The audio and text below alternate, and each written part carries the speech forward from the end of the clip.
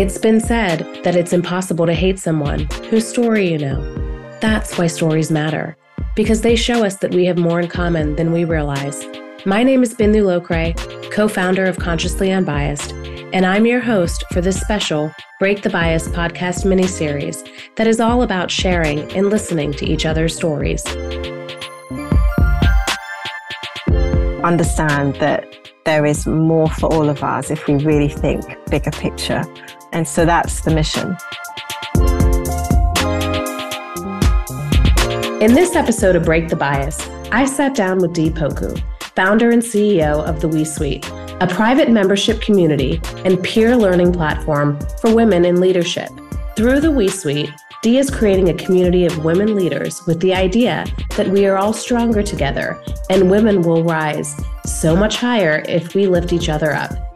In addition to being an innate community builder, Dee's also a skilled marketer and communication leader whose background includes senior marketing roles at studios such as Paramount Pictures, where she has worked with icons such as Angelina Jolie, Reese Witherspoon, Scarlett Johansson, Emily Blunt, and Taraji P. Henson. Dee is an amazing community builder, and in this conversation, she shares how straddling two very different cultures growing up has shaped the work she is doing today.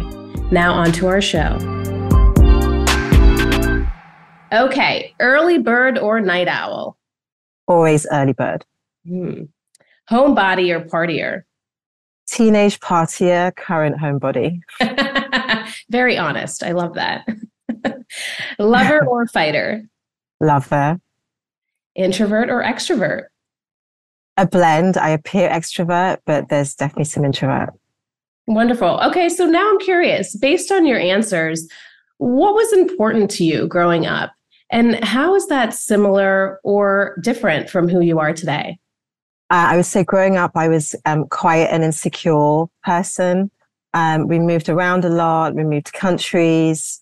I was really just finding myself. I was awkward, an awkward, gawky child, definitely like a late developer in all things, the last person for, anything to happen to. And so I think for me, it was just like, it was all about like finding my feet, finding my people. I always felt other in every situation. My family were from Ghana. I was living in the UK. I just, I was just definitely sort of still very much finding my way for the whole of my youth. I kind of want to talk a little bit more about that. Like, let's see. So you were born in the UK and you were raised in London as well as in Ghana. So you spent time in both. Mm-hmm. How did straddling two very different cultures shape who you are today? And even, raising a son in New York, how does that shape you as a parent? Yeah, it's an interesting one because, at the time I felt very sort of isolated in my situation. It was, it took quite a few years before I sort of found people who I felt, were kindred spirits. But now I'm actually quite grateful for all of that uncertainty, for all of that work I had to put into finding myself and, sort of assimilating and navigating situations where I felt different. It's made me a stronger person. It's made me a more empathetic person. I think I have sort of, high IQ. I'm really sort of in tune with other people because I see myself. I'm looking for those sort of connection points always. And so I see who people are more deeply. And I'm always thinking about that. And, I'm a deep listener. And so, all of those things that happened to me in my formative years have, shaped the person I am today. And I would say my son obviously has it, a lot easier than I did. But in other ways, like, things aren't like wildly different. Like he's still one of very few Black boys in his environment. Like, I would have hoped that things would have changed like quite a bit more. But he has me there to anchor him in that, which was very different from my time where, my parents grew up in Ghana, like that's what they knew. So when we were in Ghana, they were like, unfamiliar territory, whereas Ghanaians saw me as sort of British and then, Brits saw me as as sort of African. And so I was like, neither and both. I think for my son, there is more, he's retreading a path that I've sort of paved the way for him in many ways. And so I can sort of be that support mechanism for him. Right. That's pretty deep to think about what that must have looked like for you, straddling between the British culture and as well as the African culture. And it's amazing to hear that side of your story of how that was. And I'm sure there's so much more that goes into how, you felt throughout your high school years and your formative years into who you are today and why community is so important to you.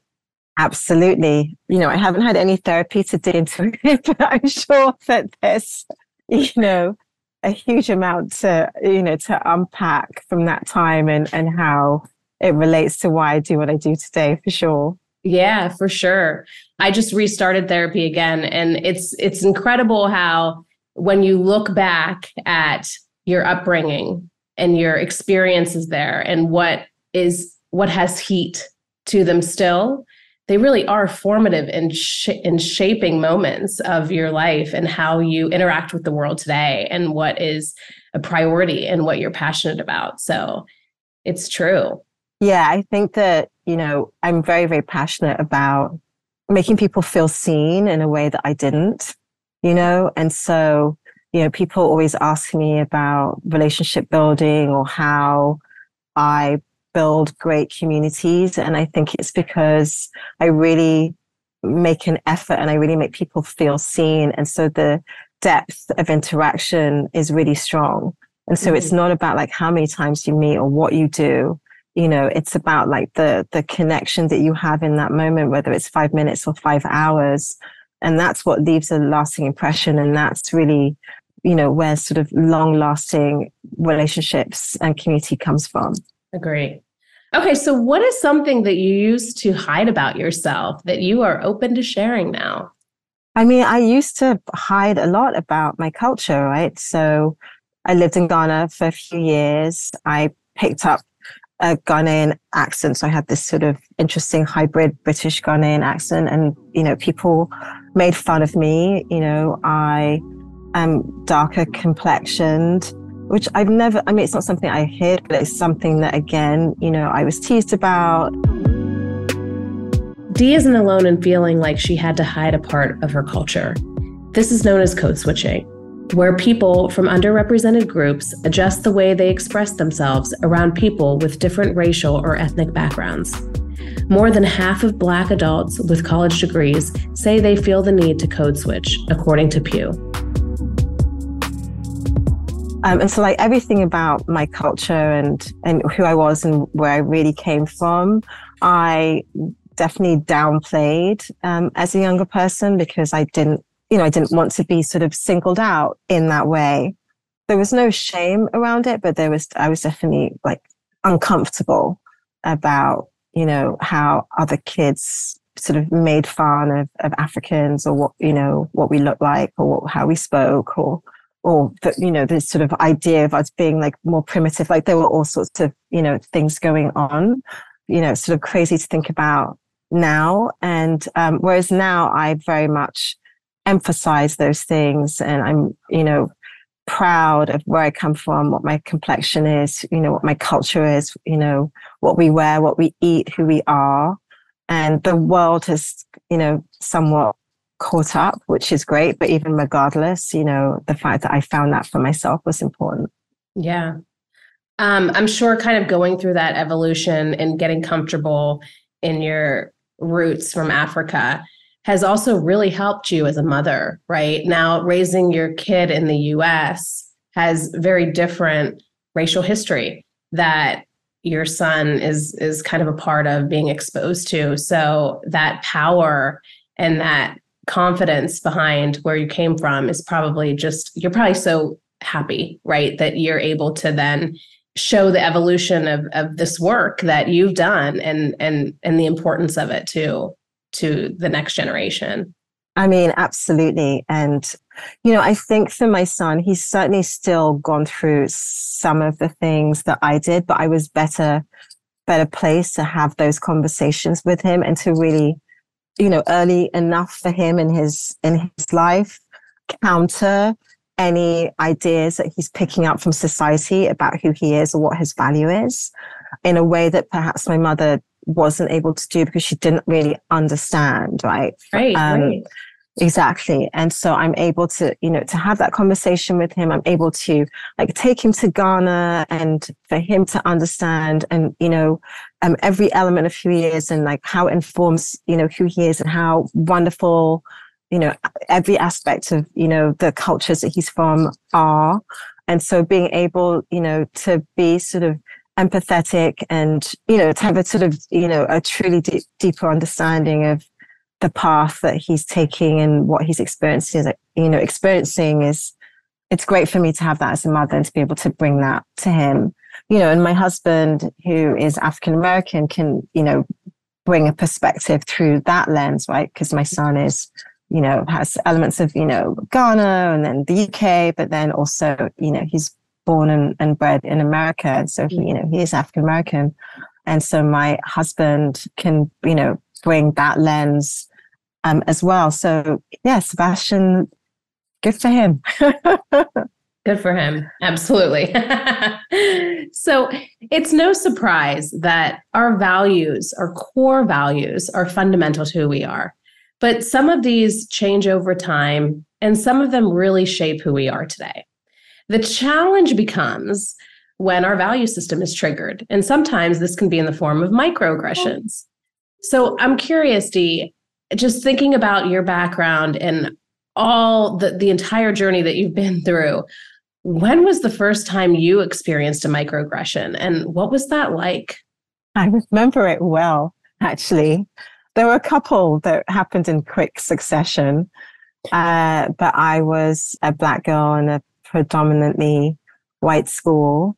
And I was pretty smart, actually. And, and I have to say that because I would get praise for, well, of course, you're a good dancer. It was things like that, right? And starting a new school and immediately being put on the track team was an interesting one. It's does anyone want to check to see if I can actually run fast, or are you just assuming that I can, which I actually can't run fast. So that, I joined the team just to prove a point and let them down. But yeah, those were two early ones where actually, academically I was really, really strong, but those were the things that people chose to focus on. Mm-hmm. How did it make you feel? Do you feel like you kind of just brushed it off, or at the time when you think about it, does it carry heat to it? I brushed it off. I mean, I thought it was so dumb. I just brushed it off. I just, it was it was so silly. And I think that the thing that my parents really gave me is, although I had, certainly sort of insecurity about what I looked like or whether I was pretty or not, I did not have insecurity about whether I was smart and whether, I could succeed. And that's something that they instilled in me from a very early age, the value of education, the importance of studying. And, and actually, even though I resented that, I see now that I was very sort of grounded in that. And so when things like that came up, I just felt sort of sorry for the people involved and just, walked away from it. Mm-hmm. It takes a lot of confidence to be able to do that. There are a lot of microaggressions that women entrepreneurs face, particularly women of color. What's the biggest thing that you've learned along the way, either the biggest or most useful tool that you can share with other entrepreneurs into how to handle microaggressions that they're experiencing? God, it's such a tricky one, especially the fundraising process, which I found hellish.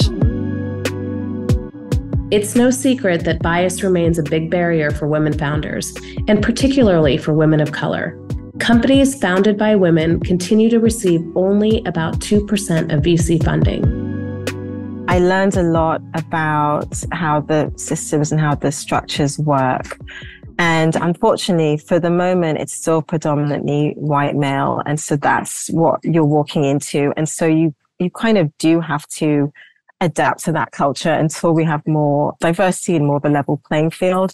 And that means you have to walk in with sort of that kind of bombastic energy, which is not really like my manner. Like I'm very sort of self-effacing, quite sort of humble, like low key.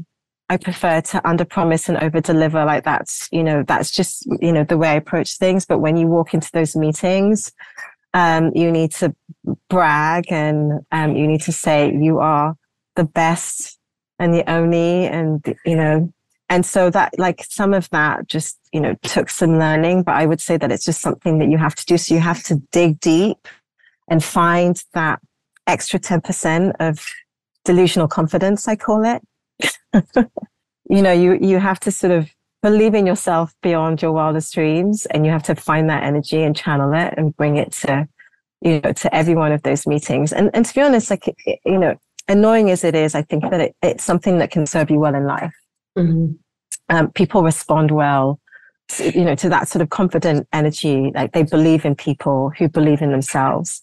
And so, obviously you don't want to sort of stray into arrogance, but I would definitely say, like, really sort of try and sort of channel that inner delusional confidence and bring it to the table.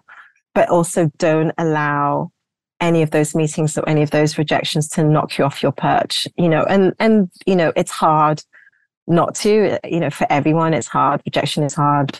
Hearing no is hard. Having someone, dissect something that you've built and that you are a subject matter expert on and think that, that they know better than you. All of those things are really hard, but you have to just kind of hold tight, anchor yourself, smile and nod, take what what's useful, ignore the rest, and just sort of understand that you're building something that's great and no one can take that away from you. That is excellent, excellent advice. Mm-hmm. Truly. Like, I feel like I just need a minute to absorb that, because that's a life lesson. That's not just a fundraising lesson. Yes. That's truly something that we, especially as women of color, need to remember and need to communicate into the world every single day. Yeah. Wow. Well, amen to that. That was really incredible. You are a longtime marketing executive who founded the We Suite, which is a women's membership community with a mission to redefine the way women leaders achieve success for themselves and for their companies. I think this is a great question to kind of go after what we just talked about, is why do you think women supporting women in business sounds still so revolutionary to many people? I know. So for that, you have to go back to the early beginnings of women in the workplace. I mean, we're still sort of relatively new to the workplace in comparison to men. So we are, we've walked into structures that were not designed for us, and dynamics that were not designed for us. And so we're still reshaping the workplace as it is today. Additionally, when you think about how women are raised, or girls, we're raised to be nice, not to cause any trouble, to be peacemakers. We're raised to not take too many risks. I have a really great friend who has a daughter, and, we're both like strong feminists, but when I look at the way we're raising our kids, there's definitely a real difference, and she's not even aware of it. But my son takes more risks. He's, roaring around on his scooter, falling over, doing crazy things. And this is all part of risk taking, falling over, making mistakes, hurting yourself, getting back up. Whereas her daughter is a lot more protected, not allowed to be as crazy.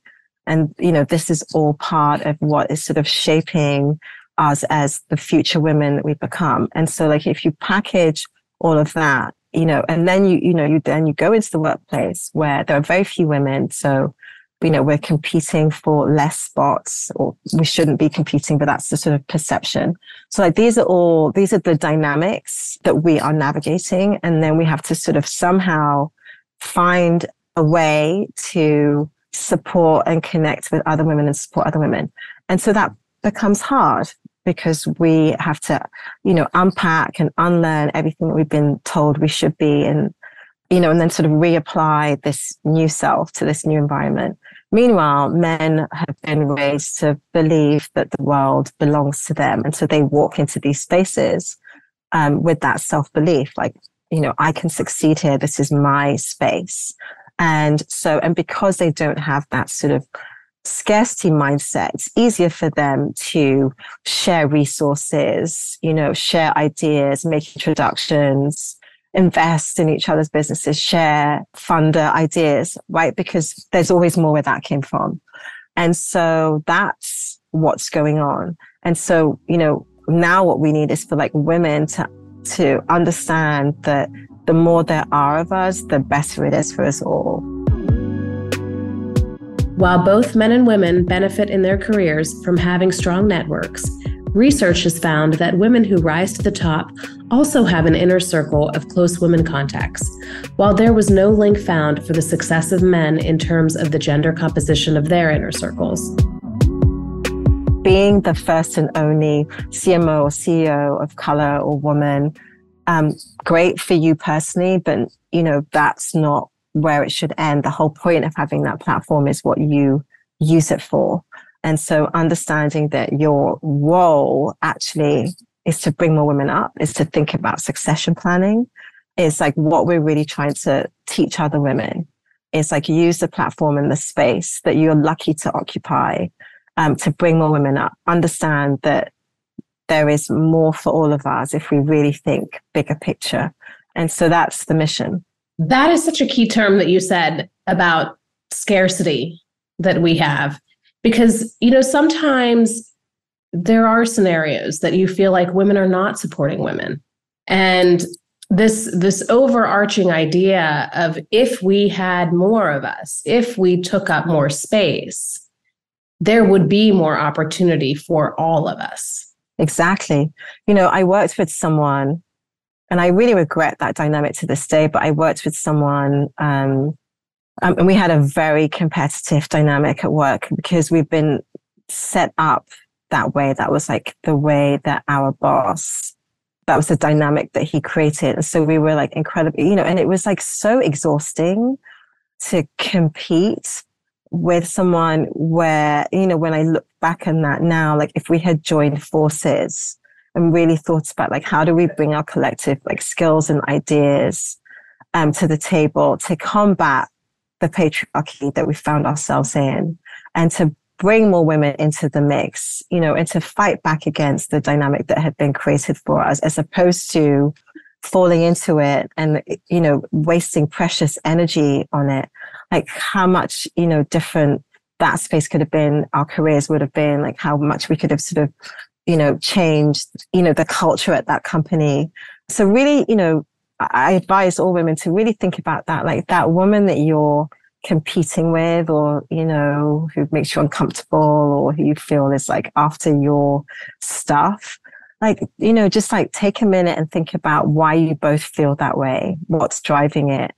And it, it takes being a really big person to do that. But actually you'll find that, you are stronger together, to steal a Hillary phrase. Absolutely. So what surprised you the most about starting this business?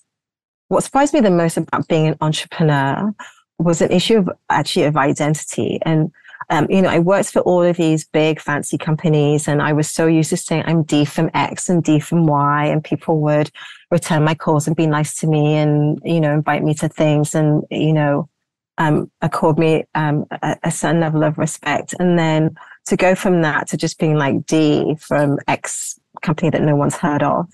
And especially, being in LA, that surprised me. It surprised me in myself. It surprised me in other people, how insecure I felt, how differently people responded to me in social situations. And it became this like vicious cycle of like feeling insecure, projecting that. So then people then assuming that I wasn't important enough. So then I felt less important. Like it was like, Yeah. And I remember there were like two things that happened that helped change the mindset.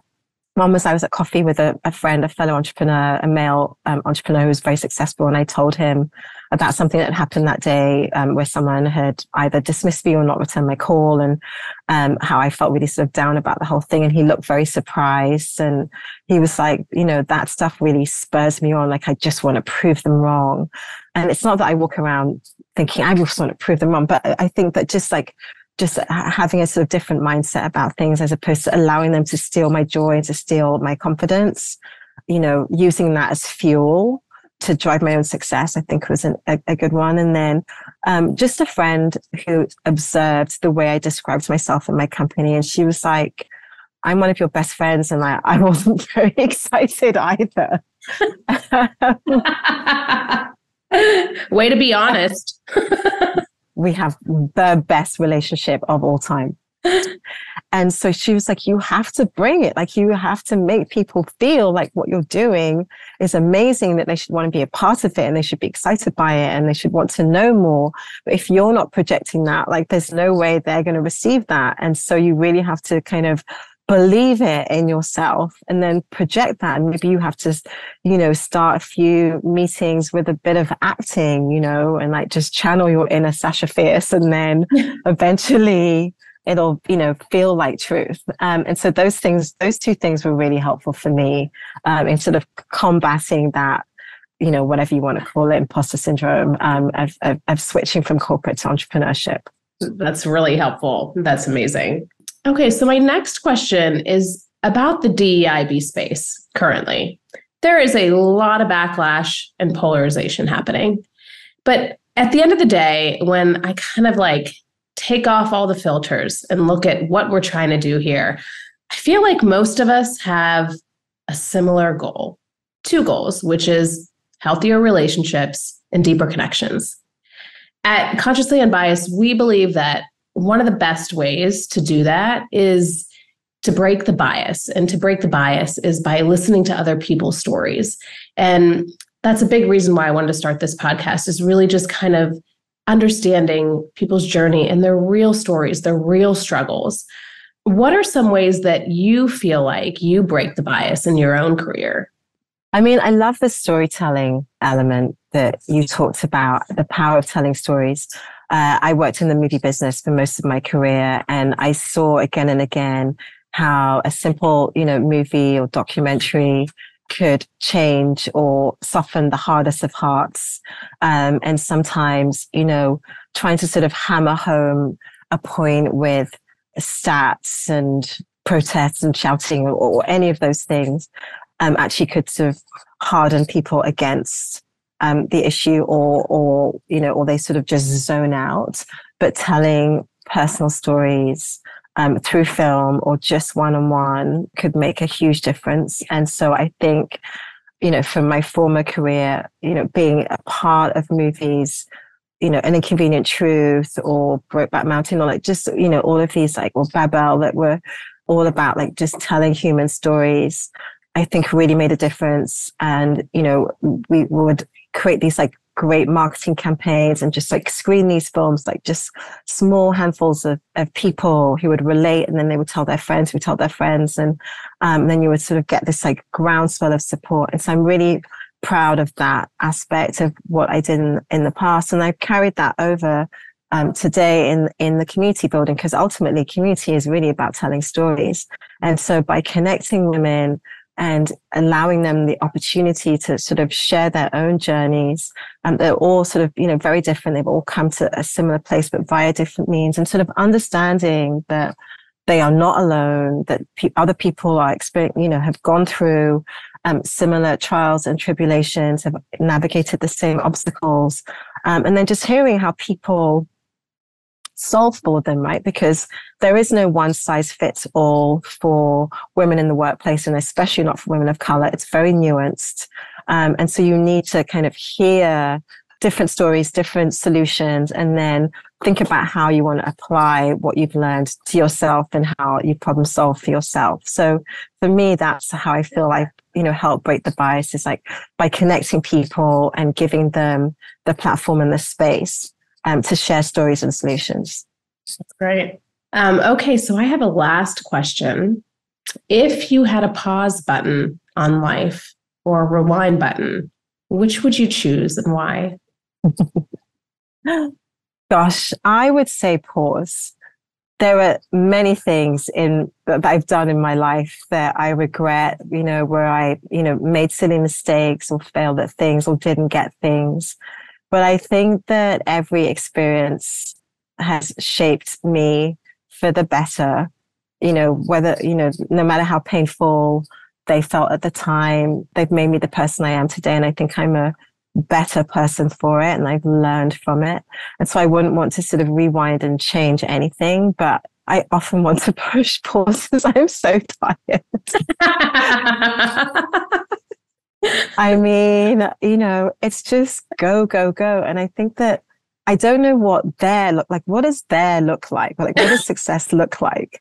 Like, I have absolutely no idea because I don't feel like I ever get there. Like, it's just, there's always something else, And so, like, I'm just sort of, on the go, doing 5,000 things. And I would like to push pause and reflect and, spend time with the people, I care about, and spend more time thinking about my vision for the future and how I want to get there. So yes, 1000% pause. You know what? I interviewed an amazing guest a couple months ago, and she felt very similarly. And she said that she learned it was really important for her to block out, maybe it was 8 hours of a day. She'd put it in her calendar, and it was completely and utterly her time to just stop and reflect on everything she has done and everything she has accomplished and where she wants to go next, because we never give ourselves enough time to be kind to ourselves and be thankful for everything we have just thrown out into this world. I think it is so important because you are moving a mile a minute. You're changing culture. It is really incredible what the We Suite is doing for all these women. Thank you. I love that blocking out 8 hours idea. It's, it's so great. I mean, like when you think about even when you go on vacation, even though my vacations are always workations, you just still, you have those mornings when you wake up and you feel so clear-headed and great ideas come into the mix. And, I think it's incredibly important to try and pause, but it's very hard to do in practice. It is. I know. And when you have a family life and all of that as well, it's very difficult to manage all the hats. But I love it in theory. I think it is so important. It kind of like pushes you to the next phase. Yeah, exactly. Yeah. Well, thank you so much, Dee. It was amazing chatting with you and having you on the podcast. I really hope to meet you one of these days soon when you're back in the Bay Area with an event, or in LA or in New York. I have to say, this is one of the best podcasts I've ever done. I've done a bunch. I loved your questions. So thoughtful. Felt like a good mini therapy / cathartic session. So congrats. Truly. Oh my gosh. Oh, thank you so much. That means the world coming from you. Thanks for listening to Break the Bias. To learn more about our special guest and to get show notes, please visit consciouslyunbiased.com/podcasts. And if you liked the show, please share with a friend and subscribe and rate Break the Bias on Apple, Spotify, or wherever you listen to your podcasts.